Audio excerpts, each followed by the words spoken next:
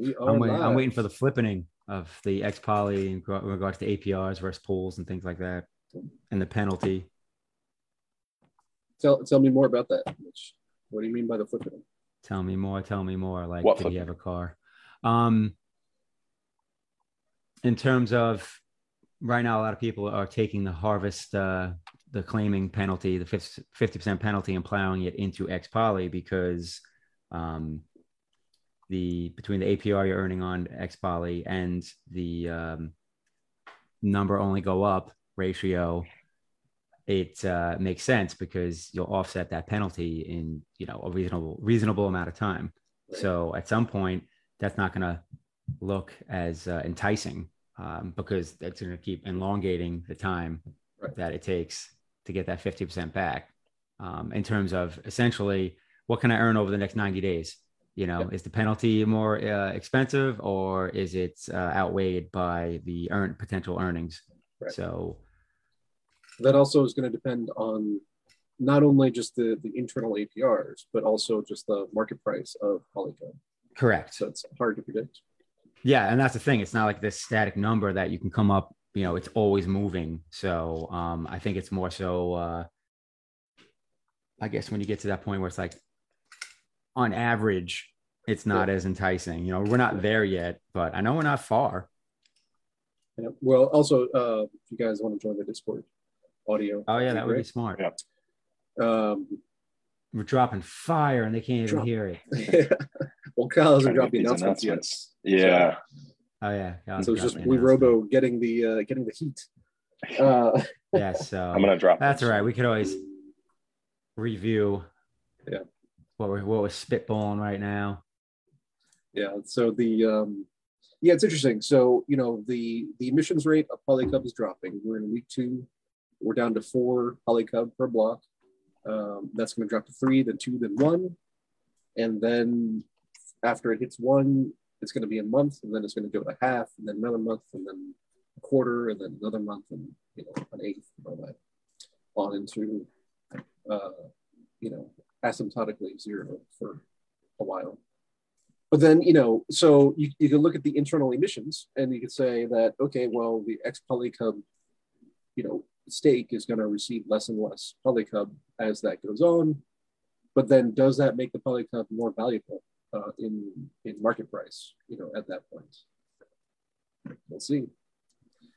Yeah, what I'm also going to find interesting is when you get even like a step past that, we get to the point where that emission rate is low. Obviously, PolyCUB is a commodity, but you have all these people that loaded up on X poly early, and now they're holding what turns out to be a big bag of poly when they withdraw, and with price potentially being higher because supply has been limited for a while. At some point, I feel like there's going to be, I don't want to call it a dumpening, but it's going to be a scenario where people have sick money they're sitting on. They're like, damn, I need to book some of this. Mm-hmm. So, I mean, especially people that are whaled up in X poly. So, moral of the story is, Neil, tell me when you sell. I'll tell you after. Maybe I'll buy some OTC. Maybe. Yeah. I'm open to OTC. I'm never gonna probably have enough X poly. I'm not going at it as aggressive as you guys. I'm not even sure why, but I mean, I'll keep adding to it. But I have, about 25% of the X poly. I think that you're holding. Yeah, my next goal is a nice round number, and I think it'll be a couple of days before I get there. I actually just hit a nice round number. I mean, it's not a huge number, but I like the round number, and I actually said I was going to stop there, but I mean, it makes no sense. Well, even if you stop staking, you'll continue to accrue as fees pile into the stake. Well, that's kind of I looked at it. I'm like, all right, I have X amount of X poly tokens, so that ratio just keeps going up. So I'm like, sweet, I'm just getting more and more. And then I thought about a certain ratio. I'm like, all right, when it gets to X ratio, I have this much X PolyCUB. I was like, or PolyCUB in the end. And I was like, that's more than enough. So I'm not even sure. Like, I don't know. I've been dropping my airdrop into X poly. I keep saying I'm going to stop at some point, but then I keep doing it. It's just, it's so far outpacing everything. And before we turned on the recording, you guys were starting to talk about how, I think we are recording. No, I know, but before Cal hit the button, before we turned on the recording. You guys were talking about how you had underestimated or didn't understand the full impact of XPoly. So why don't you guys flesh out some of that? Yeah. So you can start. I mean, you're gonna have the more technical aspect of it. For me, it was just I didn't understand the mechanics of it, and obviously, the UI update that who did it? I already drew a Kernel. Yeah, that was a huge update. Just putting that verbiage in there, and I think it was on the second day. Just by having that, I understood better how it functioned because I had a basic idea, but once I saw the actual information, the data, I'm like, all right, I see how this works now. That's when it clicked for me, and I was like, oh shit, I need more of this. And then obviously everyone else is talking about it more and more, and then the kind of hype came around it as well. So that's my less technical point of view of why I started jumping into it more. So when we were designing PolyCUB and XPolyCUB, I got really excited because the entire reason why we were building PolyCUB in the first place and why we built it the way we did is to build in sustainability and make it basically make it a forever number go up type of platform. And just to say it in a funny way, but in a more realistic way, just to make it a platform where holding the native currency is actually like a mathematically sound thing to do. That's really where the idea of all this stuff came in. And the way we kind of got around to that is by creating something where eventually the emissions rate ends. So like Neil was saying earlier, it drops off, every week. So we're currently in 4 PolyCUB per block week right now. And next week we'll be in 3 PolyCUB per block. Then we'll be in 2 the week after that. And then we'll get down to 1 the following week. And then after that, it's going to go down to half a PolyCUB the next month. And then the next month after that, a quarter of a PolyCUB per block. So you've basically got this accelerated version of Bitcoin happenings. And to make it mathematically sound, you can't just limit the supply, right? Because you can have a 1 of 1 NFT, for example. And if nobody wants to buy it, then it's not worth anything. So scarcity on its own is not valuable, but scarcity with demand is what creates value. So the idea is that you create scarcity through this emissions model that drops off. Then you create demand through this XPolyCUB model where you actually have and Taskmaster has done a really good job of framing this up in his posts and in that one podcast we did together. XPolyCUB on its own can kind of be viewed as a token on its own, even though it's really just a claim on PolyCUB and the XPolyCUB staking vault. And if you view it that way, XPolyCUB is continuously dwindling in supply. It will never stop dwindling in the amount of XPolyCUB that can ever exist. And it's super interesting because essentially, as the PolyCUB supply drops or the emissions rate drops off, that XPolyCUB gets even more and more valuable because of that ratio. So you're creating demand because you're basically saying, okay, you buy the native currency PolyCUB and you stake it as XPolyCUB, and you never have to think about it again. Come back in a year, come back in 5 years. Kind of the same premise of what people say about Bitcoin. Come back to it a couple of years later or something, and it'll be worth more than it is today. And that's really the idea behind everything related to PolyCUB mechanics. So with that in mind, when we launched PolyCUB and I started looking at XPolyCUB and the way it was working, it was really interesting to me because everything was in theory. We had modeled out how this could go, all these different things about scarcity and the emissions rate and even price dynamics. And then when the platform actually went live, it turned out to play out a lot differently than I thought, which is it played out a lot better than I expected it to in terms of XPolyCUB mechanics. So that was super cool to see. And if I could go back, obviously with the launch, I was really distracted. I wasn't even able to push much of my own money in. So I ended up getting in on like day 3, day 4 with a lot of my money. And I was just regretting this XPolyCUB opportunity that I let slip by, even myself, even knowing the mechanics and exactly how they work before everybody else, I still let it slip. And that was cool. So I was happily wrong about how good it was going to play out. So I'm really excited about how it works. Yeah, and for me, it was, I talked about this last week, I think, where I had like 3 different bags that I'd split my initial 8 into. And I was like, okay, I'll do the third in the LP, I'll do a third just trading, and a third into XPoly, because, I didn't know what was going to, win. And I was talking about this before the launch with Roland, and he was like, no, you should go 100% into XPoly. I was like, that's over optimistic. And I just really, really underestimated how powerful the forfeit fees and going into the stake were. So next time, I'm going all in on staking. Yep, I definitely did not get it either.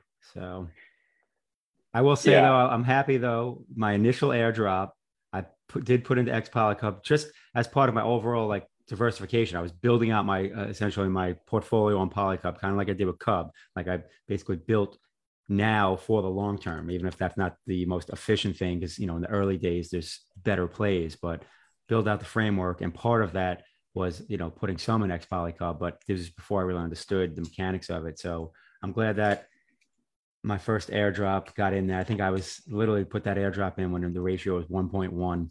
Yeah, my first entry was around there too. And at that point, the UI wasn't clear, and I thought it was actually a deposit fee, because I put in so many PolyCUB and I got out less XPolyCUB. I was like, oh, I guess there's a fee. No, it's just the ratio of that's also what I didn't understand. Yeah.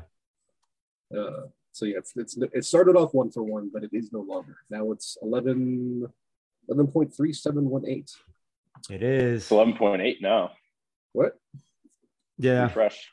Yeah, I know that sucks, because honestly, I just claimed my airdrop when we first got on. I was trying to put it in, and apparently the network is done busy, and I couldn't get this transaction. Like, it wasn't even giving me the confirm button. Even after I did like aggressive, I was just waiting and waiting. So it's still showing 11.37 for me. I'm getting 11.8. But I'm actually getting 11.37. All right, hard refresh time. Weird. Come on, stay at 11.3. It is. I still got 11.37. I'll get the special rate. Get in now. Get in now. Still giving me a chance. Gets a special rate. Come on. That's funny. That's something as a sidebar, that anyone that is used to dealing with Ethereum, then obviously coming over to this and dealing with Polygon, it's like, oh, this is awesome. But after working with, Binance Smart Chain on Cub, I mean, as far as functionality and transactions, I still think Binance Smart Chain is better. Well, you don't get nearly as much stuck gas fees, with Binance Smart Chain or BNB Chain, whatever they're calling it now. Yeah. So, I do like that, but overall, Polygon is cheaper, so that's nice. Is this true? Cal, are we still, assuming everything continues, in a favorable fashion for PolyCUB, is next on the outpost list, or the next Pride, or whatever we're going to call it? Is that still Avalanche? Is that the next plan? That is currently, it is between Avalanche and Phantom. Okay. That's next. Because Phantom's pretty cheap, but Avalanche is more expensive. Yeah. And the thing that's going to drive that, the things that's going to drive 2 things is, 1, are we even going to do it? 2, when are we going to do it? And the things driving that are the sustainability of PolyCUB. So I think a lot of us have seen that XPolyCUB has played out a lot better than expected. So currently, I'd say there's a very strong possibility we're launching the outpost idea, and we're going to the multi-chainiverse. But that is still contingent on PolyCUB performing very well, and doing what we expect it to do. So a big part of that, in my opinion, at least, is going to be bonds. Right. Somebody asked earlier in the Discord, what's the story with bonding? When? All the usual questions. Mm-hmm. Yeah, bonding is super interesting. It's obviously we're going to be, we're going to have to put up a lot of information about it. But if you're familiar at all with, trying to pull up a screenshot. If you're familiar at all with OHM and Olympus Pro, actually, if anyone's ever used that, it essentially is going to look. Let me see if I can get a good one. It's essentially going to look exactly like this page. I'm going to drop it in Discord. So you're basically going to go to polycub.com/bonding, and it's going to look like this. And there's going to be these different bonds that you can enter. So, for example, there's going to be a PolyCUB USDC SLP bond, and basically what that is because I know some people are confused about the SLP thing. That's just the name of SushiSwap LP tokens. So what you're doing is you're going to pool and think of it as if you're choosing to either stake it in the farm or you're choosing to bond it. So the first step is you're going to get PolyCUB USDC, and then you're going to do that by going to SushiSwap and adding liquidity, as half PolyCUB, half USDC. Then you're going to go to you're going to go to PolyCUB and you're going to say, do I want to stake it and earn, right now it's 2,000% APY, or do I want to bond it? So it's going to be an interesting decision, obviously, because the APRs are really good right now, and the bonding is going to be more variable. So it's a competitive landscape, right? Because when you're bonding, you're competing with other people who are also considering a bond. But what you're essentially going to do is go to this page once you have those LP tokens, and you're going to look at the ROI. And obviously on this screenshot I pulled up, the ROI is negative. So if you were to bond into this, you'd technically lose money, because you're going to be getting, what is this, European bonds? So you're going to, like, for this first one, Raidermatic, you would bond, say, like $1,000, and you would get $1,000 less 1.1% on that bond, and it would be paid out in Raider for obviously for that bond. So those bonds aren't attractive. I don't know anyone would bond. So what's going to happen, though, is that the way the bonding works is that it'll eventually even itself out, because nobody wants to bond for a loss. So then the bond will slowly come back down until eventually it hits break even again. It's 0%. Then it'll go 0.1, 0.2, 0.3, 5%, 6%. And then at whatever percent someone says, okay, this is attractive for me to bond, then they're going to jump in there, and then they're going to reduce that percentage as soon as they bond. So then other people are obviously going to be competing. So this is what kind of keeps the bond ROI in check. When it's negative, nobody wants to bond. When it starts flipping positive, it becomes kind of this race to see, okay, what percentage am I willing to get as a return, before other people jump in and dilute the bond. So bonding, it's gonna change a lot of dynamics. I think it's gonna make it a lot more interesting. It's gonna make it a lot more interesting to basically earn and hold PolyCUB. And obviously what you're doing too is by bonding, you're building that protocol of liquidity. So if you're a big PolyCUB holder and the bond is like 1%, it may make a lot of sense for you to bond, because not only are you making 1%, you're actually just building up the protocol. So you're actually getting paid to build the protocol, which is obviously kind of one of the points of bonding. Yeah, so Task is asking, and this is related to that, are there management fees with this to fund the protocol? And so like with a bond, you're actually selling your position to the protocol, and you're receiving PolyCUB in return. So there's not management fees as such, but the asset that you're selling goes into the treasury, and then that is used on external platforms for farming rewards to support the whole thing. Exactly. Yeah, it's 100. So it's not a management fee, because 100% of whatever you bond is held by that protocol on liquidity. So if $100,000 is bonded on the first day, then $100,000 goes into the protocol and liquidity, and that will stay there forever, and it will bolster. It'll create those dynamics of risk-free value for PolyCUB, and all the different mechanics that come into play with that. Especially with that dropping emissions rate in XPolyCUB. So if you drive out into the long term, and I got into this a little bit with Taskmaster when we recorded our podcast last week, go out long term, right? Like, let's look at PolyCUB 6 months from now, and the emissions rate is going to be super low. I don't know what it'll be at that point. It'll be like under a quarter PolyCUB, I think. And if you go out 6 months, it's going to be, the emissions rate is going to be super low. And then what you're going to have is you're going to have this protocol and liquidity, and it's going to be continually getting higher and higher from these bonds and management fees. And, you keep going out a little bit more. Eventually that emissions rate completely drops off. Then the protocol owned liquidity starts taking its earnings. So let's say it's earning 20% a year in yield. It's going to take those earnings and it's going to buy PolyCUB on the market. And then it's going to use that PolyCUB to basically buy PolyCUB and deposit it into the harvesting pool so that anybody can harvest that PolyCUB that it buys.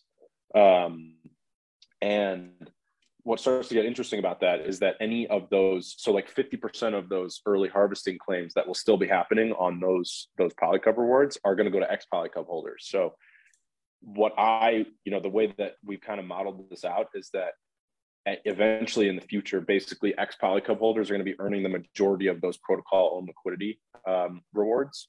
And the reason for that is because I still expect a lot of people to take those early harvesting penalties. But obviously we'll have to see how that plays out. So it's just kind of interesting. So people say, what's the point of holding PolyCUB? Like, what's the demand metric in the long run, like a year, 2 years, 5 years from now? And I think a lot of it has to do with, one, scarce asset, two, scarce asset that pays APY. So it's almost like owning Bitcoin that also pays APY on its own. So you just buy PolyCUB, stake it as ex-PolyCUB, and then there's going to be metrics that you can look at that say, okay, there's only 7 million PolyCUB that exist and no more is ever going to exist. And then you can also look at how big the protocol owned liquidity is and how much it's earning every year. And from that, you can derive the APY of holding ex-PolyCUB in the long run. So, if that shakes out to be like making 15 to 50% APY on ex-PolyCUB, and you're holding a scarce asset, I think that's an interesting value proposition. And then you kind of have this other dynamic that I started thinking about, which is these different projects like Bored Ape Yacht Club and all these big NFT projects. What they're doing is creating different series after the first series. So they create series one, even Splinterlands. They have the first expansion, then the second, and then each new pack comes out. And as the whole project grows, each pack before it basically gets more valuable because the whole thing is expanding. And there's more attention, more people buying, and there's just more awareness in general. So I'm starting to look at PolyCUB and this outpost idea as being almost like an NFT series on all these different blockchains, since it's a limited supply. And as if you are bullish on the LeoFinance ecosystem as a whole, then owning any of these is almost like owning an NFT series in the project, where if you think right now we've got 1,000 monthly active users and 10 years from now we'll have 100,000 monthly active users, and we've got all these things like PolyCUB, Avalanche Cub, and they're all limited supply, and you can own them. They're like and I titled that post "The Bitcoin of the LeoFinance Community." And there was a reason I titled that, because it's almost like a scarce asset within our community that earns APY. And I find that to be like an interesting future to think about, a couple of years down the line. That definitely is. It's an interesting way to think about it. Once the token ecosystem, at least within PolyCUB, matures to that point where there's no more emissions and it's just relying on the treasury or protocol liquidity providing yield, then you can apply all your normal discounted cash flow kind of metrics and say that, if cash flow from other sources is X, then I'm willing to pay Y in order to, get my share of that income. But right now that's like the maturation phase. Right now we're in the distribution phase as we're bootstrapping everything. I had seen some questions in the general Discord about also related to the management fees, where if you're in the kingdoms, then the protocol should be compounding on your behalf and taking, what is it, a 10% management fee off of the other platform rewards? Yeah. And is that happening? Is that value growing inside of the protocol? Yeah, so the value is growing, and it's all still accruing. Right. The one thing is that It's going to start small. Right, it's going to start small and then obviously grow with time. The sushi vaults are working perfectly fine now. The curve vaults have been a little sporadic with the auto compounding, so we're working on a fix for so basically the way it works is that you have this auto compounding contract, and it's we've talked about this in AMAs about Cub Kingdoms, but essentially anyone can call that compounding function, but we have a server that will automatically call that function. So it sounds really centralized if you just look at it on the surface, but if you actually look at the contracts and how it works, like Mitch or Neil or Wu or anyone here could literally go in and call the contract whenever they want. But we just have a server that does it on a fixed schedule, and essentially what we're doing is working on a fix so that the sushi ones are working on the perfect schedule that we've outlined. And then the curve ones, we need to deploy a fix. So I'm thinking in the next 24 hours, or maybe if you give it 48 hours, I would say it's definitely going to be going on the correct schedule that's listed in the auto compounding. So those are listed at 365. So obviously there's compound once a day. Right. And obviously that's all tiny compared to actual PolyCUB emissions, but right. And we're in that early phase, like you said. PolyCUB emissions are ridiculous. It's like 300%. So it's it's going to get more interesting to track that once PolyCUB is more distributed. Yeah, Tony's saying he tried to call the compounding function, but it was only the governing address can do it. So yeah. So it's not just anybody can call that one on. Well, anybody can call it, but yeah, we're actually moving that compounding call to the time lock. So anyone will be able to call it once it's in the time lock. Okay. But you can call it on the sushi ones right now. That's the main thing. Gotcha. So I think Tony tried to. I think I read his chat earlier. I think they called the sushi ones and it worked fine. Yeah. I saw the chatter in general. I think there were a lot of the talk was about the stable pool. So it's probably curve that was the problem. Could be. But eventually we'll get it all sorted. So there's I guess we should announce officially that people who are still having API problems, there's now a website that you can go to notify FB Slow of the address to make sure that gets updated. I saw some chatter from FB Slow saying that there was some issue where it's like if you weren't in the Cub Kingdom already when PolyCUB launched, then it didn't pick up your address after the fact. So that is being fixed, or it has been fixed. I'm not sure. But then there's this website that is pinned in the Discord. It's been fun to deal with a lot of these. It's been fun to deal with a lot of these small API issues. So we're getting it sorted though with time. All the fun outliers. Yeah, just the things that you would never in all of the testing that we did, even with the curve vaults, things that you would never catch on a small scale. But then once everybody starts using it, then you find all this stuff. So live beta. In the scenario that we do this outpost idea, someone needs to do a competition. Mitch, we need a competition for the name. For a name, Outpost isn't doing it for you. I'll tell you right now. I like Outpost, but I think we could do better. I think I'm good with Outpost. The Lions. But we might as well see if we can upgrade, because I'm going to tell you right now, personally, I'm not feeling the Pride thing. I don't know why. Yeah. We're launching cool, Prides. What the hell is that? Yeah. I don't know. I think we could come up with something better. But I think in that scenario of us doing all these different expansions onto different blockchains, it's with this launch, all the API issues and everything that we're working on, obviously it all carries over to the next one. So I think that's cool. Well, so like I said, we're still far from the next launch. So I don't want anyone getting ahead of themselves, asking me when's. Yeah, PolyCUB still got to become a success. I mean, we still the total value locks needs to double, if not triple, if not more. The goal is 20. Yeah. So what are we at now? 6. 6. Yeah. Yeah. So triple plus a ways to go. Yeah. And obviously, Leo Marketing Blitz Week. We'll see what kind of impact that has. So yeah, Cal, you put out a post, I think it was yesterday, the week of marketing. Tell us more. Yeah, so there's, I'm really excited about all this stuff that we're doing because we've really never done, and I mean, even if you look at like Hive as a whole ecosystem, we've never done any sort of marketing in this like coordinated effort with all these different outlets. So what we did is right before PolyCUB launched, we added a new team member, and his job is head of business development. So basically, his role on the team is to literally go out and talk to influencers, talk to these media outlets like Cointelegraph, gather lists of even like VC groups that we could talk to and just kind of connect with and tell them about LeoFinance and our whole ecosystem, and the opportunities here, and do all these different things and basically just create these lists. So if you look at that post, I included this chart of so that's another thing is listings on these different DeFi apps.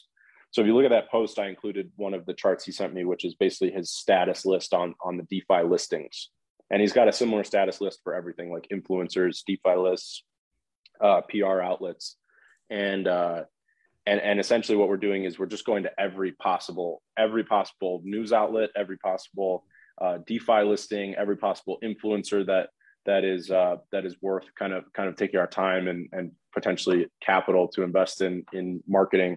And basically creating lists of what could be good, what maybe isn't good, and we're basically going to them and figuring out what we can do to market PolyCUB and make it, basically get in front of as many people as possible. And I think it's really cool to see all of this stuff come together because like I said, we've never done it before. So it's been very costly so far, but I think it's gonna pay off because we haven't seen a single PR yet. So this week we're going to see a lot of those PRs come out, and I think it's going to change everything for the whole ecosystem. Obviously, it's all the PRs are targeted at PolyCUB because that's the thing, like that's the onboarding thing right now, right? And we're going to bring all the attention through PolyCUB, and I think it's going to spill over into everything else as well. But yeah, I think a lot of that attention coming to PolyCUB is going to be interesting. Our community has never seen like an explosive an explosive coordinated effort to get people on. I think with Cub, we saw an explosive attraction in terms of obviously the TVL of Cub went over 20 million at one point. And we saw this kind of explosive growth on Cub without a coordinated marketing effort. And I'm just kind of curious to see if we can create, and also what we're doing, kind of leaning into that outpost idea a little bit more. All these lists and PRs that we're doing, we're tracking the data of how they work and how they perform. And on the next launches, we'll just keep going back to the ones that worked, and we'll just keep doing PRs. We'll say here's a PR about Avalanche Cub, and we'll have the PRs all ready before the launch even happens. So everything, I mean, that goes to everything we do as a whole team, is that it just constantly gets better with everything that we do. But yeah, I'm really curious to see how it all plays out. Yeah, absolutely. And for anybody who hasn't looked at that post on LeoFinance, there are some links in there to go and vote on those other platforms for listings and things like that. Make sure you do that. DBank got listed this morning, which is amazing because that's what I use. So, if you use DBank, you connect your wallet and it lists everything you have on basically any EVM. So Ethereum, Binance Smart Chain, and Polygon, and Metis, and Boba, and Phantom, and whatever else. And it aggregates everything for you, and it gives you a number at the top. And since it picked up PolyCUB, my number went way up, which was good to see. So I'm having to do it manually in my spreadsheets, So make sure you vote for those listings on all those different platforms.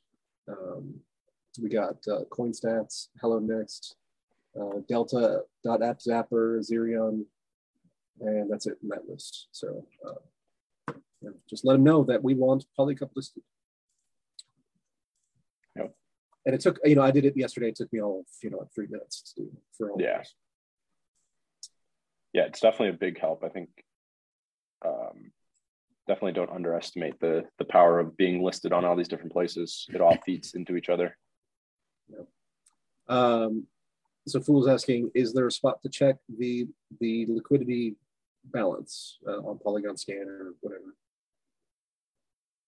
The protocol and liquidity? Yeah. Yeah, so we're actually going to add a on the bonding page. You're going to be able to see all the kind of take the framework of the X PolyCUB page, and we're going to build that out for the protocol and liquidity. So it's going to have it's going to have all those metrics like risk-free value, protocol and liquidity, even the yield that the protocol and liquidity is bringing in at the moment. So it's going to be, you'll be able to track all those metrics. I'd love to get some charts in, which we may do at some point. I would love to get like a historical chart so you can see it go. Yeah. You can see number go up. HEC on Phantom, they have a really good dashboard with charts if you want to steal something. I'd love to steal. What is that saying? Good artists create and great artists steal. Good artists copy, great artists steal. Yeah. Good artists create. Picasso. Great artists replicate. But yeah, everything sounds better when it rhymes. Yeah. No need to reinvent the wheel on that. Those dashboards do exist. I mean, crypto embraces that all day. Look at play to earn games. Almost every successful play to earn game is just the recreation of a non-blockchain game tweaked a little bit. Yeah, absolutely. Same thing would happen with the apps. I mean, you saw that with is it Candy Crush? One of them was basically just Tetris. Oh, and then Words with Friends. Words with Friends was basically like Scrabble. Yeah. Like, how did they never get sued? They never called it Scrabble. Apparently. But there's definitely plenty of inspiration, let's say. Yes. Is there, I mean, obviously we are, what day is, it's like week day 10 or 11 of PolyCUB. So still pretty volatile pricing, marketing scope, press releases and everything going out this week. API issues are getting fixed. Bonding is coming. Would you be willing to say bonding is coming this week? No. Okay. I'd like to think so. To think so. You'd like to think so. It's right now it's just UI. Yes. So yeah, right now it's just about building out the UI. Okay. So let's see. Is there anything else you want to make sure we cover on PolyCUB before we move on to other stuff? No, I would say keep an eye out for all this marketing and PRs, and when they do happen, talk about them. Maybe if you write content on LeoFinance, write a post about the PRs and talk about it and link to it. If you are on Twitter, share them. Facebook, share them. LinkedIn, share them everywhere. Just share them everywhere. And Reddit, everything. Obviously, we, doing PRs and spending money and having a budget on doing all this different stuff is important. And we've taken that step of doing the PRs, paying for them, everything. But then the real power of our community is the fact that we have a community already. And a lot of projects that do PRs don't have any community. So the way that you can, it's kind of like you can throw a pebble and make it go so far. But if you put a pebble in a shotgun and shoot it, it's going to go a lot farther than with your arm. I don't know if that's a good analogy, but okay. Essentially what I'm saying is amplify the marketing because it's great to put out PRs and do marketing on our own, but what's really going to take it to that explosive level is amplifying what's already there. So spread like wildfire. Yes. Yeah. So a single Power Ranger is powerful, but combine all the Power Rangers and what do you get? So here's a suggestion, and maybe this is in Kat's department. If a given piece of marketing goes out, then you can have a contest for best amplification. Retweeting and sharing on Facebook and writing about it on LeoFinance, and then doing all it's that. Like a lot of the NFT projects do. They do they'll give away an NFT for people that retweet and tag 3 friends and so on and so forth. Yeah, all that stuff. And we have Leo, we have able to distribute. The Cub and PolyCUB is a little bit more fixed, but Leo we can swing around. Not a bad idea for a contest. Yeah. X amount of Leo for the first whatever X amount of people that, retweet the whatever post, CoinDesk, Cointelegraph, and tag, 3 people. Yep. Things like that. Give upvotes. So I wanted to make sure that we didn't lose a previous question from Roland for Rolly Rob. Is asking about your perspective on the tokenomic impact of the launch of IDOs on Cub and PolyCUB, and then when IDO number 2. I think the IDO model is still very cool and very interesting.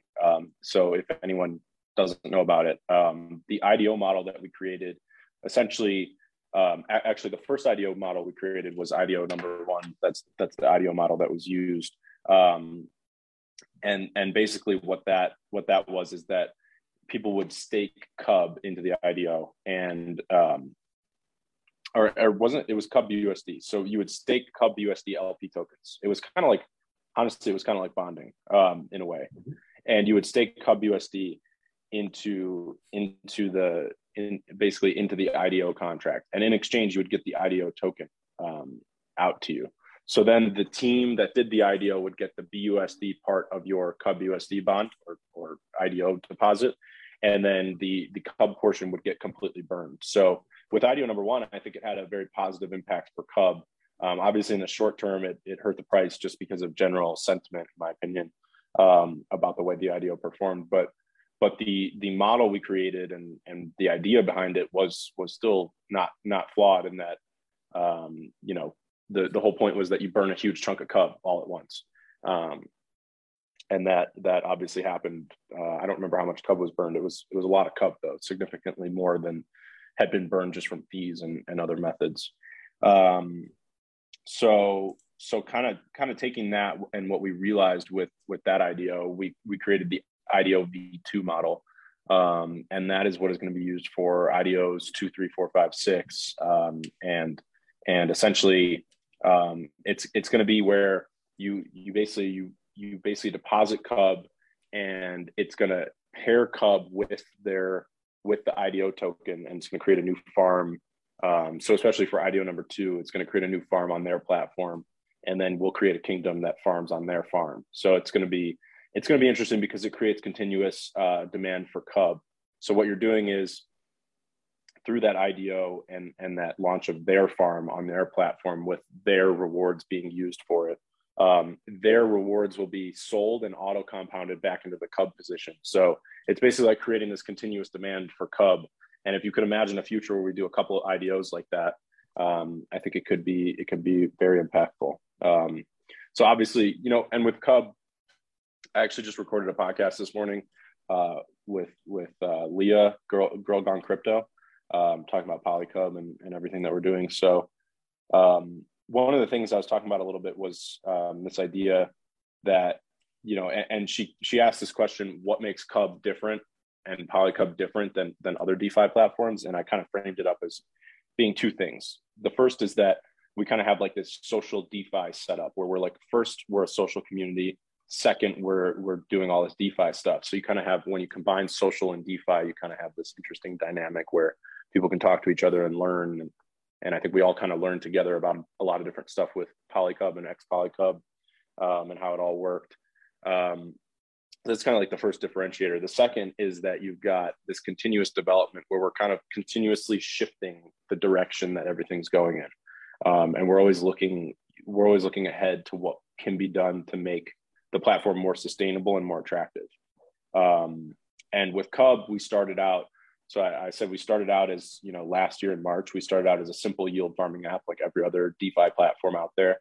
And what we did was we migrated from a simple farming app to launching kingdoms, which are cross-composable yield contracts, which essentially just let you deposit tokens into the vaults, and then those vaults deposit those tokens on other platforms like SushiSwap or PancakeSwap, and they earn those platform rewards and bring those rewards back into the ecosystem. So it's a method of value capture, of continuous value capture, and that's kind of the whole idea of getting more sustainable. So as soon as we launched kingdoms, Cub became a lot more sustainable. Then over time, obviously, we continued to develop stuff, and we came out with IDOs. And then more recently, we've done the bonding contracts, and those will get released on CUB soon as well. A lot of people forget that we're doing those on CUB and PolyCUB. So those bonding contracts are ready, and then obviously UI will be ready soon, and then we'll release all of that stuff. And then you've got obviously this outpost idea, which is the more recent one, which is, you know, that you can expand to all these different blockchains and feed all that value back into CUB and Leo. And through CUB, you're feeding that value through airdrops. Through Leo, you're feeding that value through new farms on new blockchains with new versions of Wrapped Leo, and creating more liquidity out there. And then that longer term idea of Leo Bridge takes hold. So for Leo, it becomes like this whole expansionary idea. So everything's kind of, that's the way I just kind of framed it, is that everything's kind of interconnected. So, you know, the value of what IDOs bring is that it's just one more mechanic for burning CUB, one more value add to the system. So any mechanic that we can add that pulls value, that accrues value for the system, that's what we're going to be aiming for. And now with protocol owned liquidity on PolyCUB and soon on CUB, it's going to be very interesting to see how it plays out, where we can say, okay, one of our main goals is just to build this protocol owned liquidity to build sustainability in the long run. So it's changed. We've changed the game so many times, and now the game changes again with bonding and all these outposts. Okay. I don't think you hit this in your explanation, but is there any timeline or anything on the IDO number 2 for CUB? Not right now. Focus on PolyCUB. Okay. And remind me, it'll be soon. IDO number 2 was a new decentralized swap platform on Binance Smart Chain, right? Yeah, they're essentially building a fork of BuySwap, which is kind of an interesting pancake swap-ish type of platform with referral LPs and all sorts of mechanics that are pretty interesting on their own. I know that they're looking to do a big, like, I don't know, when it comes to AMMs, like, what you need is seed liquidity. What you need is there's no point in building a swap platform that has no liquidity. So what they're going to be trying to do, and from what I've heard from them, is that just going out and getting a ton of seed capital raised, tens of millions of dollars. So we'll kind of see where they land. But yeah, I told them they were going to launch back in, I don't even know, like back in October or something. And we were so close to PolyCUB that I said, let's wait a little bit. And then it ended up turning into a thing where now they want to wait and build their own liquidity. So let's see what happens. But I'm focused on what? Between October and now, the market's tanked. So right. That could be a factor. Yeah. Absolutely.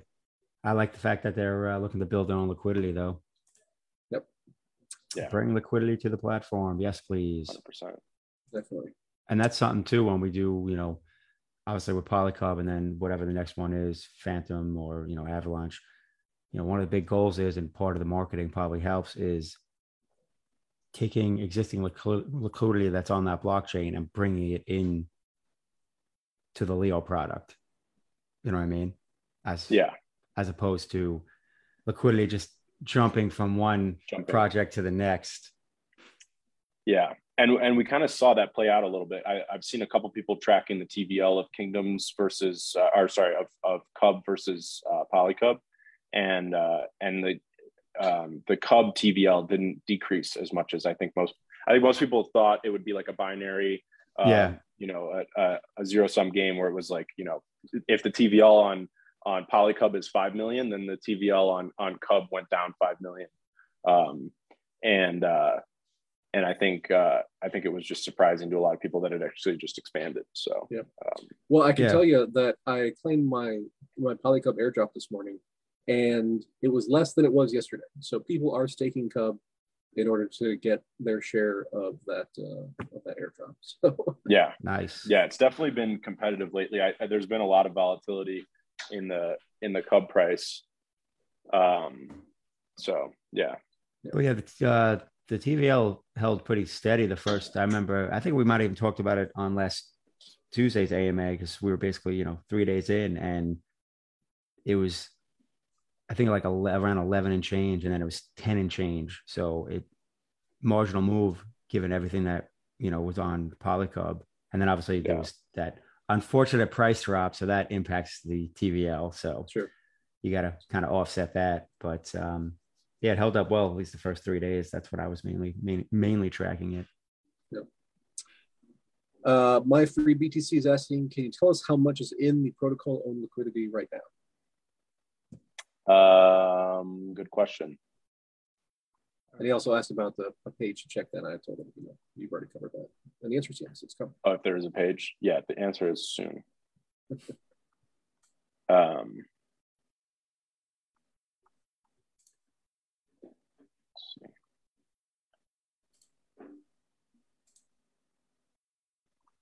I don't think this is going to be super accurate, though, because of the curve vaults either. I think we're looking at about 30,000 now. Okay. And the way, and obviously the protocol and liquidity works in different ways, but it works by accruing PolyCUB as well as those management fees. And then also, then you've got the bonding. So the bonding is like that explosive value that comes in. The management fees will just keep accruing. So I actually think it's looking long term. It's going to be a lot more interesting, because obviously those management fees will always come in. So that protocol owned liquidity is always growing. Right. Yeah, in that more sustainable way. The management fees on the kingdoms is just going to be an incremental grind over time. The bonds are going to be just huge chunks coming in, periodically. Right. Yeah. I think when the bonding goes live, it'll the protocol and liquidity is going to surprise a lot of people. I think it'll surprise a lot of people. Crypto Lemon is asking, DeFi projects are doing very well, PolyCUB/Cub, but our competitive advantage was based on being a Web3 social platform. Don't you think we could be valued in the dozens of millions if we had just entirely focused on LeoFinance/LeoMobile as Web3 is getting hot? I think if you look at everything as a kind of like a zero-sum game where it's like, okay, everything is just a trade-off of another thing, then that makes sense. But I think we take a more of an expansionary approach, where if we can build all these things in parallel simultaneously, that's kind of where that real value will be achieved. And I did talk about that on that podcast I did today with Leah. It was the idea is that with LeoFinance, we're building this Web3 ecosystem. And to me, Web3 is more than just being social media. And I think that's very important, because the entire idea of Web3 is that you have access, you have unlimited, essentially the idea of Web3 is unlimited access, abundant opportunities, right? And that's what our driving mission is, to expand the depth and width of the LeoFinance ecosystem. So what that means is we need to go deep, and we need to build more value for the people that are already here. So, if you look at Hive, it has only ever really done the social layer thing. And that's really cool. And it's an amazing, it's an amazing thing what Hive has achieved, and what even LeoFinance has on the Hive blockchain with all the social features. That being said, Hive has kind of reached an apex in terms of its social, what it grabs in terms of social users. Then you look at something like Splinterlands, which is built on Hive, and how many users they've brought in to the Hive ecosystem by not doing anything related to social media. And I think that's kind of the key thing to focus in on, is that if you build that widening set of use cases, you can pull in different users and more users and more and more diverse groups. So I think if you look at everything in kind of that small echo chamber, then yeah, you can make the argument that just focus on one or two products and you'll be better off. If you look at things in a more expansionary mindset, I love Tesla. You look at the way Tesla is doing things like charging stations and solar panels on roofs and obviously all these different things, and it all kind of encompasses into an ecosystem. And I think that's what we're building. So provided that the team keeps expanding and there's more people to work on all this stuff, I think that it's not, as long as you're not pulling one person to pull on to work on, different things and kind of pulling them in too many different directions. But then you really bring in all these different users, and that's kind of the key. I like it. Yeah, and I mean, when you think about it, the LeoFinance is, where we get together. We talk about TradFi, traditional finance stuff a little bit, but it's mostly about crypto, right? And a big part of crypto is DeFi, so it does make a relational type sense to incorporate that into the Leo world. We got when Leo Bridge. I think it's between BSC and Polygon. Is that up and running or not yet, or what's going on there? Yeah. The contracts are all up and running. So if anyone wants to push through manual transactions, they're welcome to. If you obviously on the UI, we got a lot of work to do. So I think I really want to get the UI to a point where it's and Mitch has talked about a lot of this type of stuff where it's extremely easy to use and follow your transaction across the chains. And things aren't getting stuck. And I actually used multi-chain, which was used to be AnySwap recently, and I think their UI is awesome. It just kind of shows you very easily how everything works. So for Leo Bridge, that's kind of what we're trying to do right now. And there's funds in the hot wallets, and there's gas in the hot wallets, all ready to go. Yep, yeah, everything's ready to go. We've done a couple of transactions, and it's working well. Okay. Back to PolyCUB. Any idea what the bonding assets are going to be? Yeah. So obviously the first one is going to be PolyCUB USDC, and then the second one is going to be PolyCUB WETH. I think those are pretty obvious. And then from there, it's going to be a lot of the assets that you see, for example, in the kingdoms. So it's going to be like WBTC, WETH. So essentially just kind of look at it like that, like why not pick the same assets that are already in the platform? So basically just expect to see those 2 PolyCUB farms, and then either, one or all of the kingdoms. Yeah. Well, I mean, there is an argument to be made to accept other assets that aren't already, staked in PolyCUB, to get an uncorrelated type of yield into the treasury. I think it would be cool. Obviously I'm a ThorChain fanboy. I think it'd be cool to have like a Rune bond. So we'll see. Not at launch, but not when bonds launch, but at some point, I think it's very possible. Yeah. Because obviously you just want to pull in that, like you were saying, you want to pull in that diversified yield. And if we can go to ThorChain and earn, right now you can earn like 45% APY on Rune BUSD. So if you can go to ThorChain and earn 15 to 45% APY completely independent of even the Polygon blockchain, that's pretty cool to me. So yeah, and just the last couple of weeks, Rune has been on fire, so that's been nice. I'm actually back to break even from like when I inputted my LP position back in May of 2021. Up another 2% today. When Project Blank? Soon. All right, I actually talked about Project Blank on the podcast today. Oh yeah. Nice. Oh yeah. That's definitely.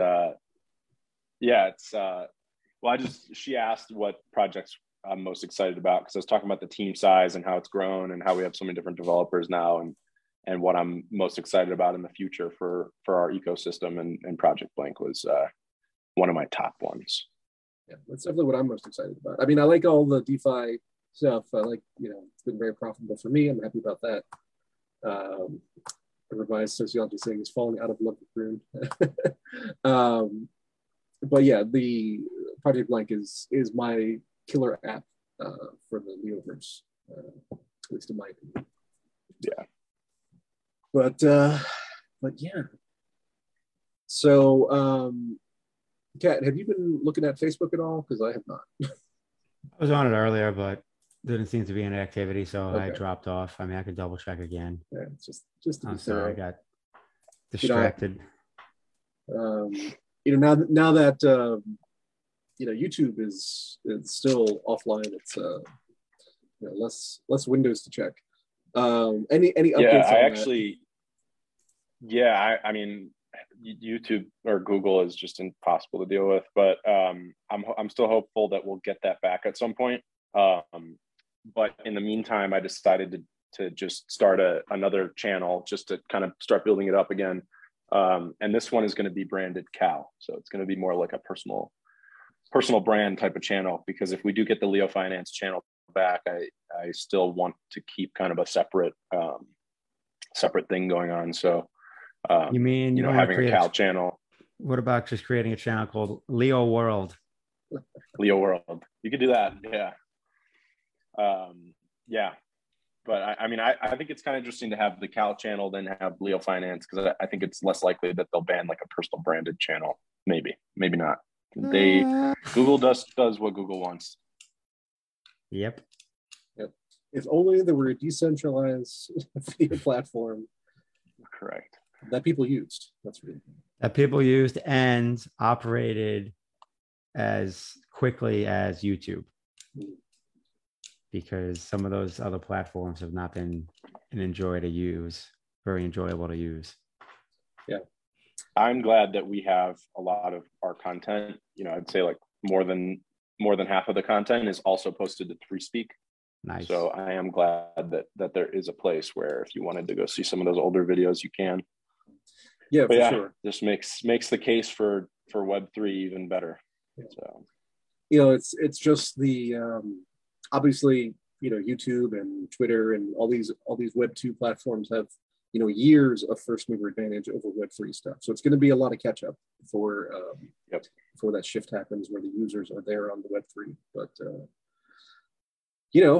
like we see, I don't want to get political on this, but we saw in the last week that, so I'm not sure who said it, which side acted first, but like Facebook was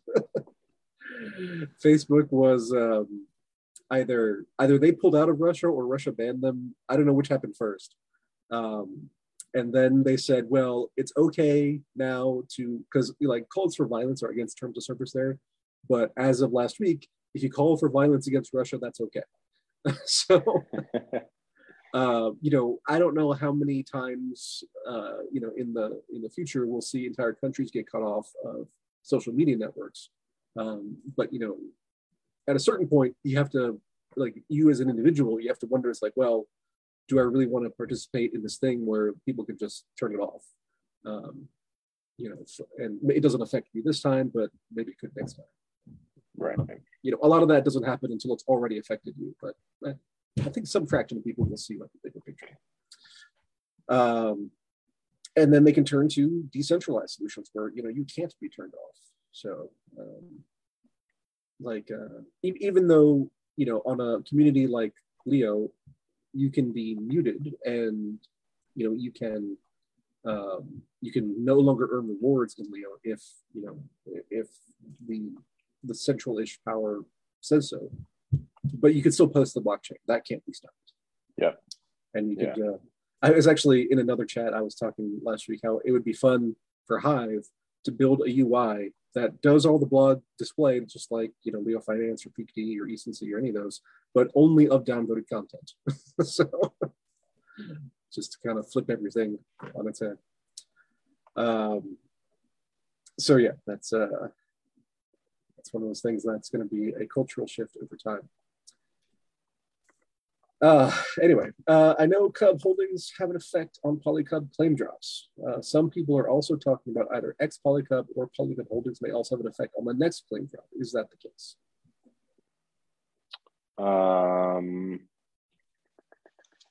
No. So the way we've designed everything is that even if you look at the docs that were originally created for Cub is the base layer, and I said this in, I don't know, 2 AMAs ago or something. Cub is the base layer of our DeFi stack. So with all these different platforms, provided PolyCUB, let's take a look at PolyCUB, 2 months after launch and see how it's looking.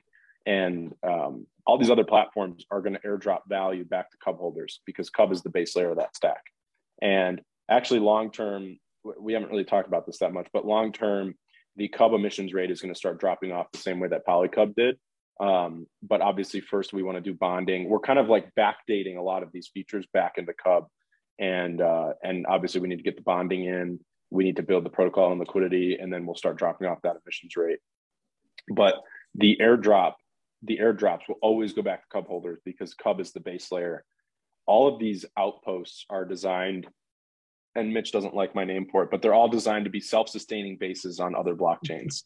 That's not even a name. That's like a. I don't even recall hating on that. So the tagline. It's a tagline. So they're all self-sustaining bases on other blockchains, and the whole point of that is, they each one, and like I said before, holding PolyCUB should mean that 5 years from now, you hold PolyCUB and X PolyCUB.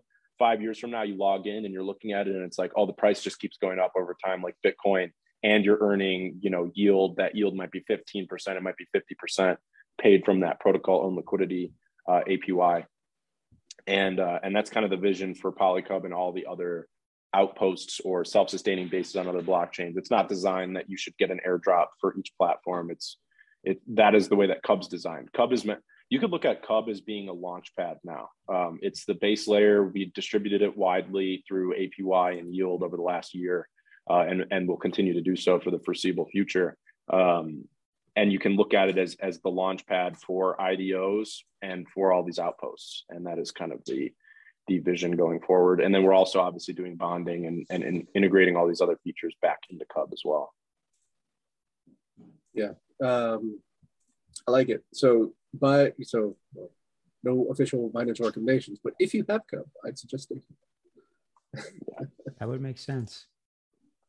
Jux is saying, can you do a TLDR bonding? Well, you can review the earlier when this gets posted, the earlier chat on that. But basically, you have assets, you sell them to the protocol, you get paid. How much you get paid will vary with market conditions, and you can decide whether to do that or not. Yes, exactly. See first 30 minutes of AMA. Yeah.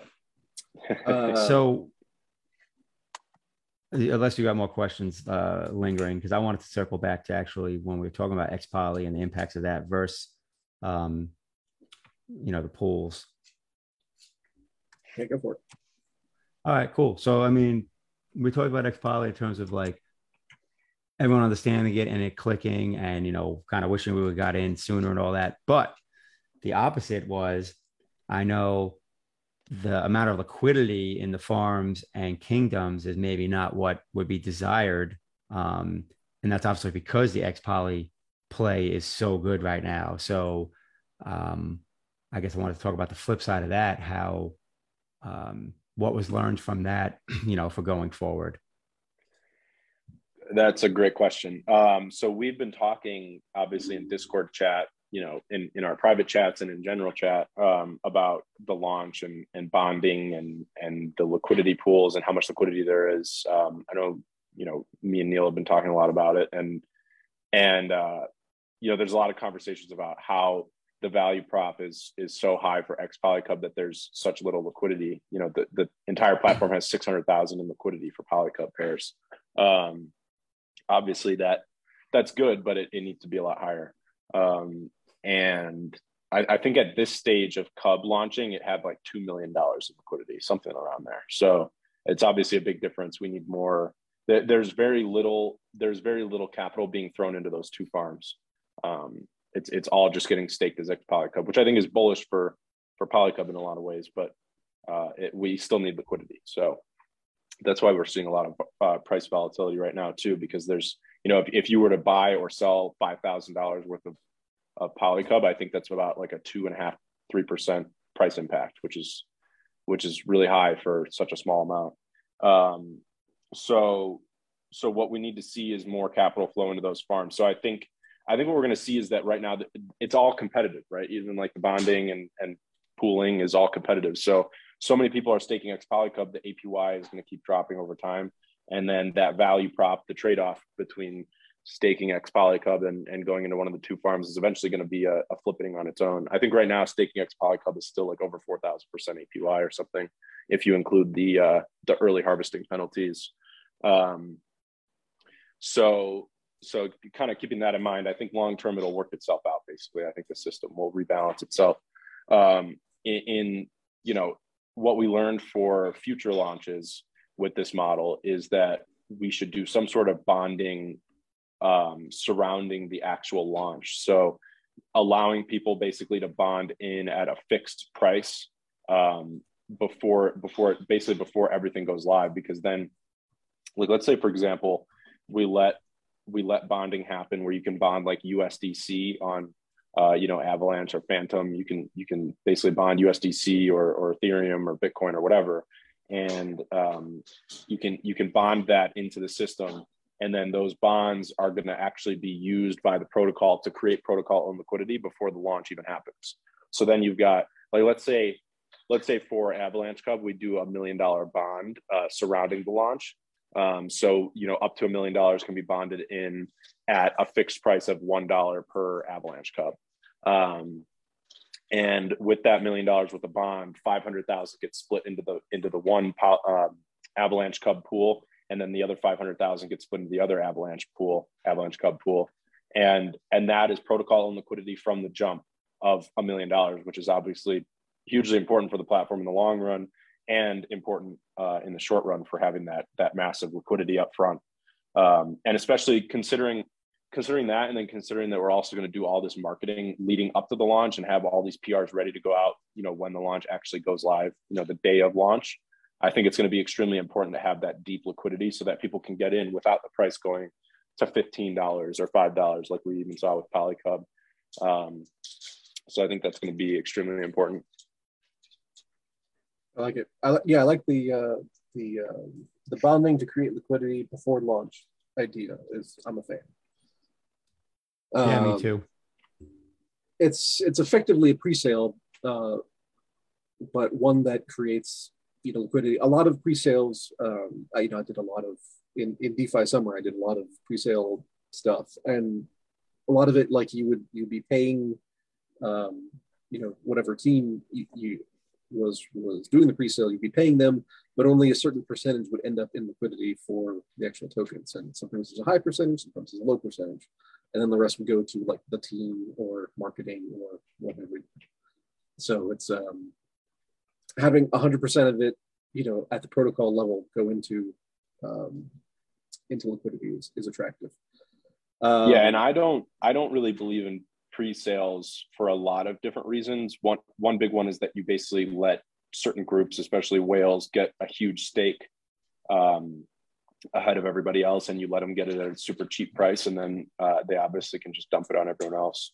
I think that's happened with a lot of different tokens. So I'm not a huge fan of pre-sales. So for us, I think the key is that we're doing this protocol bond where it's not a pre-sale, and it's obviously you just have this bond, and anyone can participate in the bond, and you're not interacting with a lot of these different teams. They just take this pre-sale idea and they just raise a bunch of liquidity, and then they disappear a month later or something. So what we're doing instead is releasing basically the platform launch will happen in multiple stages, and this is just kind of what we're mapping out right now. Is that the first stage of the launch is going to be to launch the bonding page, and then all the other pages will be locked, so that essentially the launch happens where that let's say on a Monday, the bonding page goes live. So like let's just use Avalanche Cub. Avalanche Cub goes live on Monday, and what that means is that every page is locked except for the bonding page. You go to the bonding page and you can bond whatever's there, and it has that fixed ROI there. Then say 2 or 3 days after that bond starts, maybe 48 hours after, there's a countdown, and then all the farms open, and all the kingdoms open, and then you've got the X staking opened as well. So you've kind of got the initial stage of the launch is the bonding, and then all the other pages are locked, and then as soon as the bonding ends, that's the countdown for when the actual yield farming begins. So I think that's kind of the interesting model that we're taking. Yeah. And people are saying, a big need for education, tutorials, all that kind of stuff. 100%. Yeah, all that. But you know, there is a platform where you can earn crypto by sharing information. It's called LeoFinance.io. You can make a tutorial. Well, and you might get upvotes. You know, who knows? Might get big upvotes if you're making tutorials. This is true. And it goes back to also, I mean, scour LeoFinance, so to speak, for people essentially posting tutorial like posts, but also, you know, that's why when search feature on LeoFinance, because then, you know, you could just search specific, you know, how to PolyCUB, and I'm sure articles will come up with people showing, you know, how they went about staking things. I mean, obviously when Cub DeFi launched, I did some of those videos, basically recording, like helping Mike. I didn't do that with PolyCUB, but I saw plenty of other people putting stuff out. That was helpful. And then also, like, read the docs. I mean, the docs have a decent amount of information in there. I mean, it's not going to be your perfect step-by-step thing, but it's so like... here's the thing. I have noticed a tendency that if it's not the exact situation that applies to whoever's looking at it, it's not as effective. So I think it's important to have tutorials like, okay, if you have never installed MetaMask before, this is what you do. If you have, somebody was saying they were using Trust Wallet and they're having issues connecting to Polygon at all because it's a Binance product. I don't know what the answer is to that. But so having all the different tutorials with all the different permutations of like, oh, if you've never, if you weren't already in an LP, then you have to approve it, and then you have to, submit, whatever it is. So just having all those different variations is helpful. And then maybe have like a wizard on the front end saying, do you have this? Do you have that? Do you have the other thing? And then it puts you in the right tutorial, which would be that's like a platform in itself. Yeah, it's a lot of work. I think if anyone's familiar with something called Intercom, I think it'd be very interesting to do something where because on Intercom you can basically put this little chat icon in the bottom right, and you can say, like, if you need assistance or something. I think it'd be cool to have an Intercom there, and then have, say, like 10 or 15 community members designated to watch that Intercom and basically respond to people who ask questions. I think you're going to get a lot of wins and stupid questions, but you'll have those 15 community members to spread out the pain a little bit. So basically, I think that could be really cool, though. Yeah, it would be awesome. It's basically a upgraded and organized version of general chat. Right. I mean, just general chat basically is whoever happens to be online that is a little more experienced, answering questions, usually answering the same question. Right. And I just want to point out that for anybody who's thinking about tagging me or Scaredy Cat, we are not actually officially involved in LeoFinance at all. We're not devs. We are not tech support. We can't do anything for you. We're just early investors that co-host an AMA. Please forward all of your tech support questions to Neil McSpadden and Scaredy. How dare you, sir? Speaking of, you need to remove that label from me, because I get DMs sometimes because people see like I'm like got the tech support label or whatever it is, and I'm like, I have zero power to help you.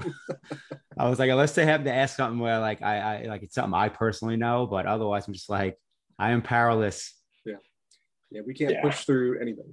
So we're just fans. It's been great for us.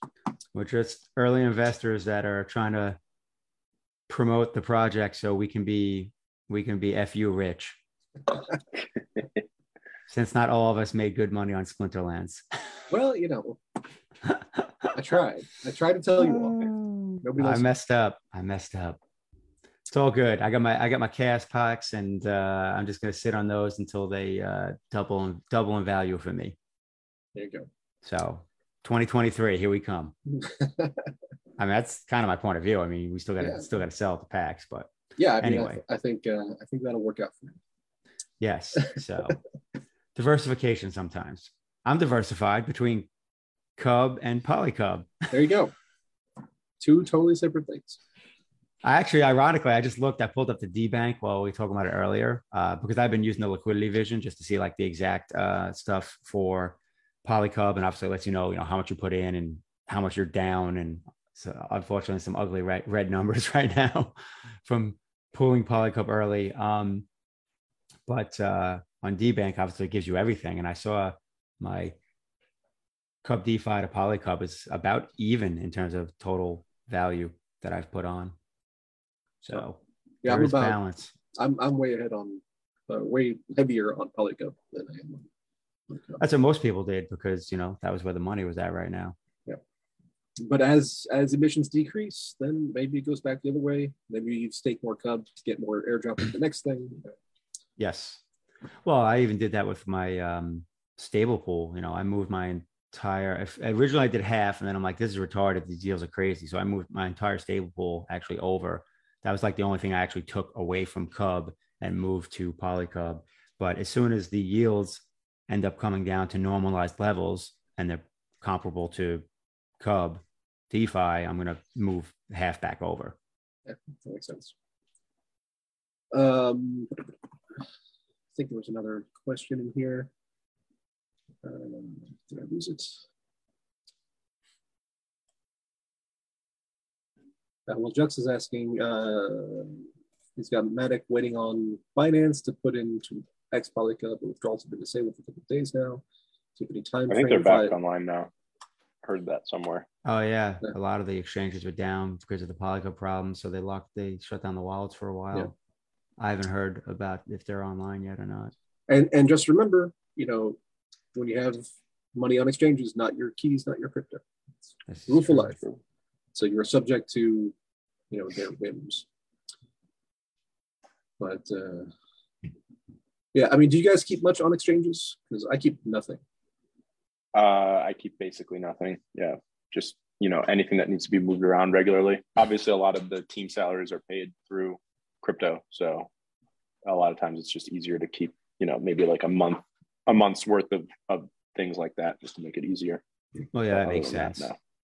But yeah, I'm in the same boat. I use it as a conduit, mainly for onboarding. I have literally nothing sitting on exchanges. Yeah, just onboard or on ramp and off ramp. Very little exactly. off ramp. Yeah, I know. At some point, I'm like, when am I going to start this off ramping? And then I'm like, oh, taxes. All right, I'll pass. Yeah. Asking another way to get Hive to PolyCUB. So the Easiest way, Cal, let me know what you think about that. The easiest way to get Hive to PolyCUB is to buy, you know, take your Hive to Hive Engine at that layer, buy Leo, bridge it over to Polygon Leo, P-Leo, and then buy PolyCUB. Correct. Yeah. Buy Leo, wrap it to P-Leo, and you're good. Yeah, there is an alternative with Hive Engine. You could actually buy Matic. There is a Matic pool, and then withdraw it, but then you pay 1% withdrawal fee. Oh, that's right. They have Swapmatic. Yep. I haven't used Hive Engine for any of those features in terms of using like the swap crypto tokens. Yeah, I mean they work. They're custodied by who is it? Totally blanking. Block Trades? Not Block Trades. Oh. It's on the page. That's gonna look. But anyway, they hold custodial Matic and custodial gotcha. Ethereum and custodial. So now, if someone did that, so you're on Hive Engine, you switch to Swapmatic. Privix. Oh, Privix, yes. So how would you, at that point, that Swapmatic, like, can you send that to your MetaMask? Like, how would that work? You just send Swapmatic, okay. Mm-hmm. And it comes out as Matic less 1%. Gotcha. And at that point, then you have the Matic on your MetaMask, and you can swap it on Sushi into whatever you want. Right. Into PolyCUB. Yeah. And Blue Robo is pointing out Deathwing has his own bridge. That is true. I forget the site for that. So yeah, I mean, there's options. But yeah, there's a bunch of little services out there. And just say, and I find the info on the wiki. So this is the problem. Finding this info is harder than it should be, and that needs to be addressed. And Mike D is saying slippage on Swapmatic is bad. Okay, that's a fair point. Yeah, that's why I just stick with the switch it to Leo and then wrap it. Yeah. And how much That's liquidity is on PLEO in? We got like 600, 700K. 634 right now. So a good deal more than whatever's on Travel Decks for Matic. So when it comes to the wrapping and unwrapping, obviously, if you're going to unwrap to check, liquidity, you just look at the B-Leo account, obviously for, unwrapping B-Leo. For when you're wrapping, there's a Binance Smart Chain address or obviously a Polygon address where you can check liquidity. Is that correct? Yeah, you can check. Actually, it's the same address for all of them.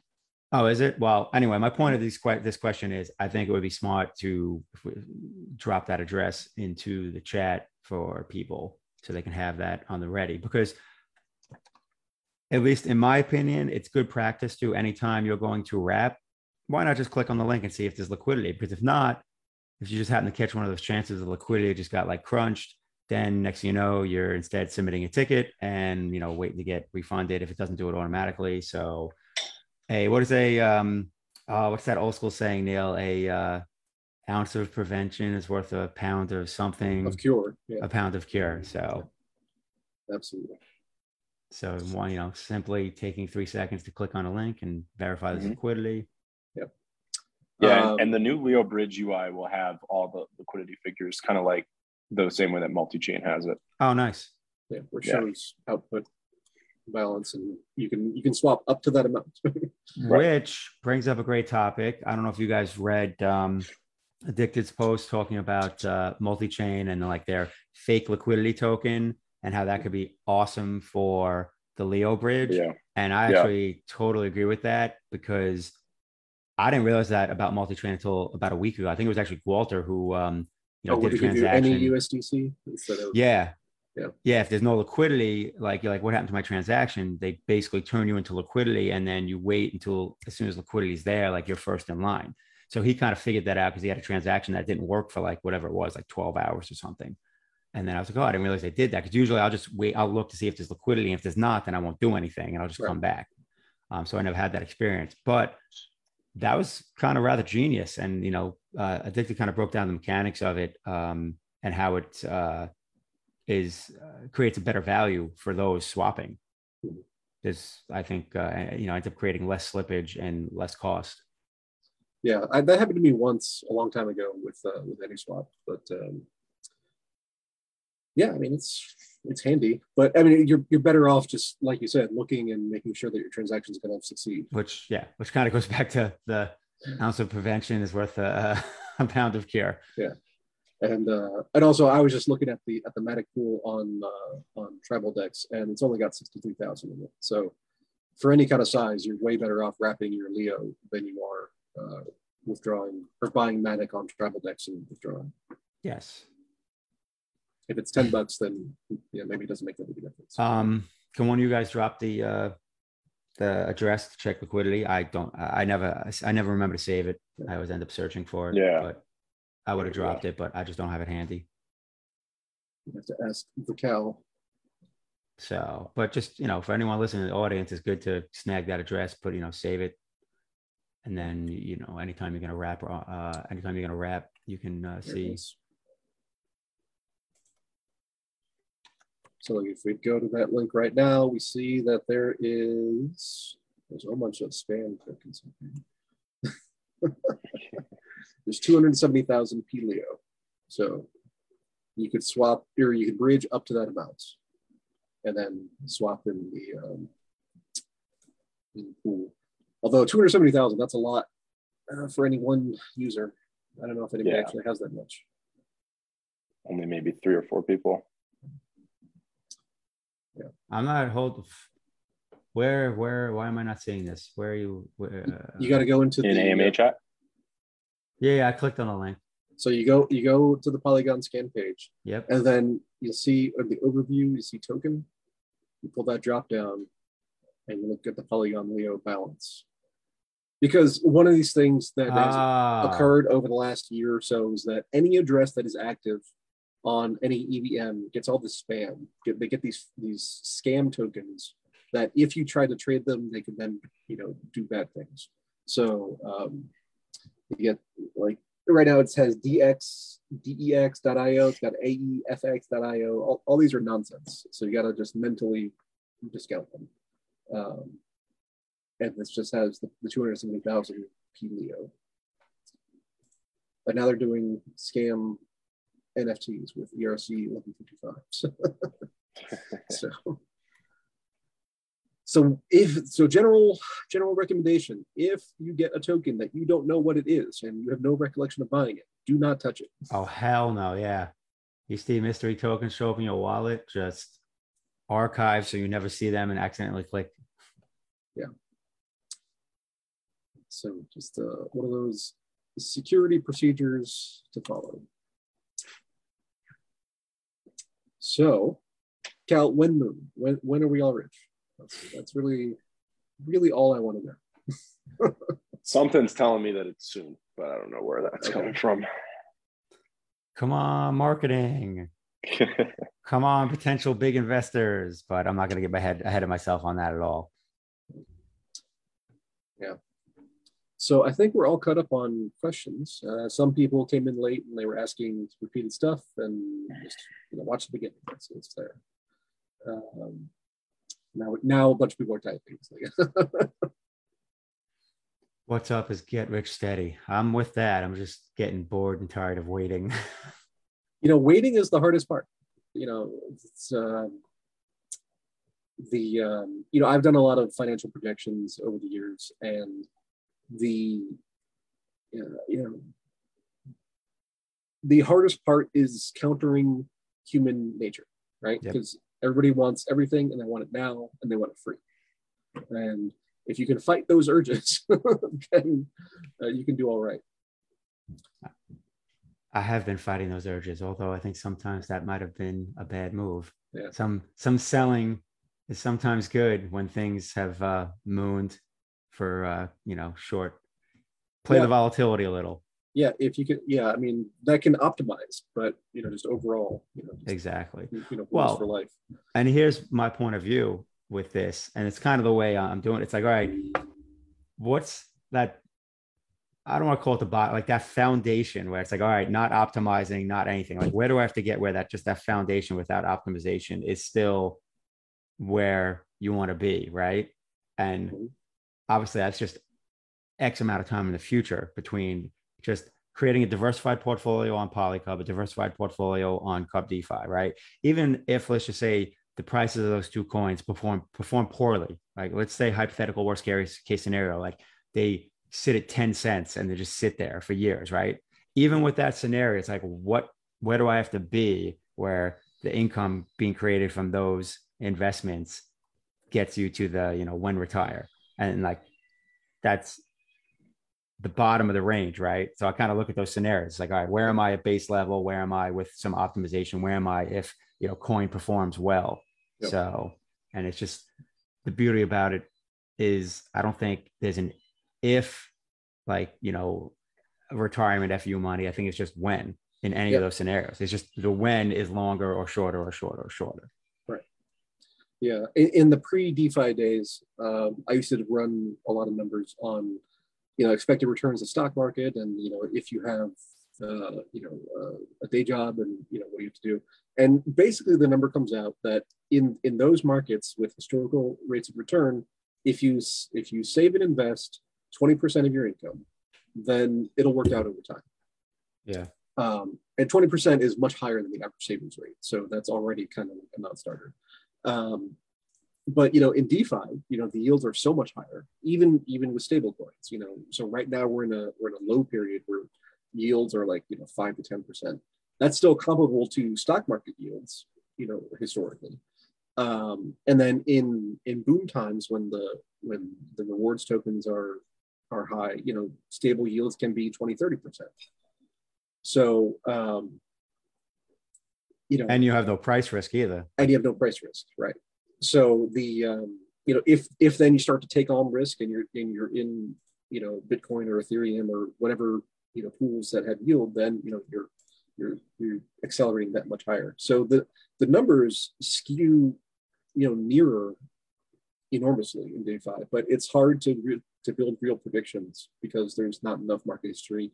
That search or that equilibrium level of yield has not been discovered yet. But you know, for me, I'm just all in. So you know, I was talking to my wife last night because she saw a number on my screen and she's like, "Is that how much we have?" I was like, "Well, no, we got more than that." And she's like, "But is it real money or is it like your crypto money?" Crypto money is real money. Yeah, and she was surprised that I actually have.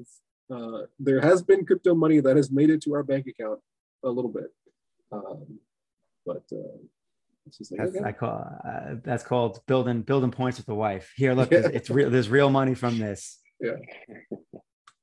Now it could all disappear tomorrow. This is all true. I mean, listen, anything can happen. I mean, sometimes I wonder if Tether is a ticking time bomb that could wreck the market at some point. Yeah, I'm not as worried about that as a lot of people are. Yeah. Well, I'm actually, because someone asked me that. I did on Thursday. I did another one of my crypto workshops with essentially, you know, a bunch of newbies, and someone was obviously I explained stable coins, and then someone asked me about stable coins in terms of like, what's the safest ones and blah, blah, blah. I'm like, honestly, I was like, they're pretty much all safe as they're going to be. I was like, maybe there's some concern with Tether because, you know, is it really backed and blah, blah, blah. I was like, and let's just say it ends up being like a huge Ponzi and they're only backing a third of it. I'm like, that's going to be awesome because what it's going to do is it's going to depeg all the other stable coins, and I'm going to buy the crap out of them at a discount. Like if USDC gets spikes down to 80 cents because like Tether blows up, I'm buying as much as I can because I know I'm getting a guaranteed 20% return because it'll end up rattling back to $1 in X amount of time because USDC is pretty solid based on, you know, who backs it and the fact that they've already been through all the legal stuff, so to speak, being attacked by, you know, state governments. And so I was like, I started actually thinking about it. I'm like, I kind of want Tether to have a problem. I was like, it's like a layup trade with all the other stables. I'm like, I'll take it, you know, free money. Absolutely. Free money is the best kind. It is. So we got, what is it, 5-1. So we're sort of caught up. So I'm down for wrapping up at come 1 o'clock. Yeah. I think we covered everything. Works for me. So in these last 5 minutes then, Cal, what do you want people to take away for this next week? Yeah, I think pump everyone should focus on pump the marketing. That's the you know, what I was saying earlier about and Wu fixed my metaphor and said you know, you can throw a pebble into the towards the ocean and it'll go so far, but if you use a slingshot it'll go a lot farther. So nice. Let the community be the slingshot and make our marketing go a lot further than just basically releasing press releases. So do like I said, and if you can help amplify it and support, you know, the growth of the app and all the other apps, then what you can do is basically just go to Twitter, go to Facebook, everywhere that you guys go, and take the links and share them and spread them, comment on them, you know, write a LeoFinance post about them, spread them on Hive too, and just get the word out. Excellent. So marketing. Marketing. This is marketing week. We have officially begun. Hopefully we'll see some of those PRs drop today. Right. So right now TVL is 6.1 million. I think that went up a little bit while we were talking. Do you have a goal for this week? I would love to see, my goal overarching is 20 million. So let's see if we can hit it. I don't know if we'd hit it this week, but maybe. Let's see. Okay, that's aggressive. I like it. Yeah. I'm gonna be curious to see what next week looks like in terms of, we have the week of marketing and then it's like, all right, you know, this time next week or mid next week, you know, if we've seen, you know, already positive impacts, because marketing takes a little time to spread. Right. That is true. And I'm curious to see what happens too with the emissions rate. So the emissions rate dropped from 5 per block to 4 per block on last Friday. So, you know, we were seeing kind of a free fall to 65 cents or so. And then the emissions rate switched from 5 to 4, and then we immediately saw a jump and sustainability hit. So we jumped right back to $1 basically, and we've just been sitting there. And then I'm kind of curious to see what happens when we go from 4 to 3 on this Friday. So we got, what is that, 3 days to kind of see how that plays out, and then combine that with all the marketing. And I think it'll be interesting to see where PolyCUB sits after Friday this week. Nice. Yeah, and with the liquidity pools being relatively thin compared to the ex-PolyCUB, any new capital flowing in should have a nice little pump effect. Right. Which I mean, if you put 5,000 in right now, I think you pump the price about 3 or 4 cents. So it's pretty nice. Pretty wild. I put $1,000 into the PolyCUB USDC pool while we were on the call. Nice. But I already had the PolyCUB. I didn't have to buy it. But added some liquidity at these low prices, hopefully to offset my overall staking on that. I'm tired of looking at that big red number. Let me get some low, so when it goes up, it evens out. There you go. Obviously, it was only a fraction. Like I need to do, much more. But and I'm gonna love just calling them the HBD just because of the irony of it. Will the HBD be dropping links in announcements or something when the PR for like CoinDesk or Cointelegraph hits? Yeah, we'll be dropping the links and posting them on the @LeoFinance account, and then obviously on Twitter. So we'll post it everywhere in general chat.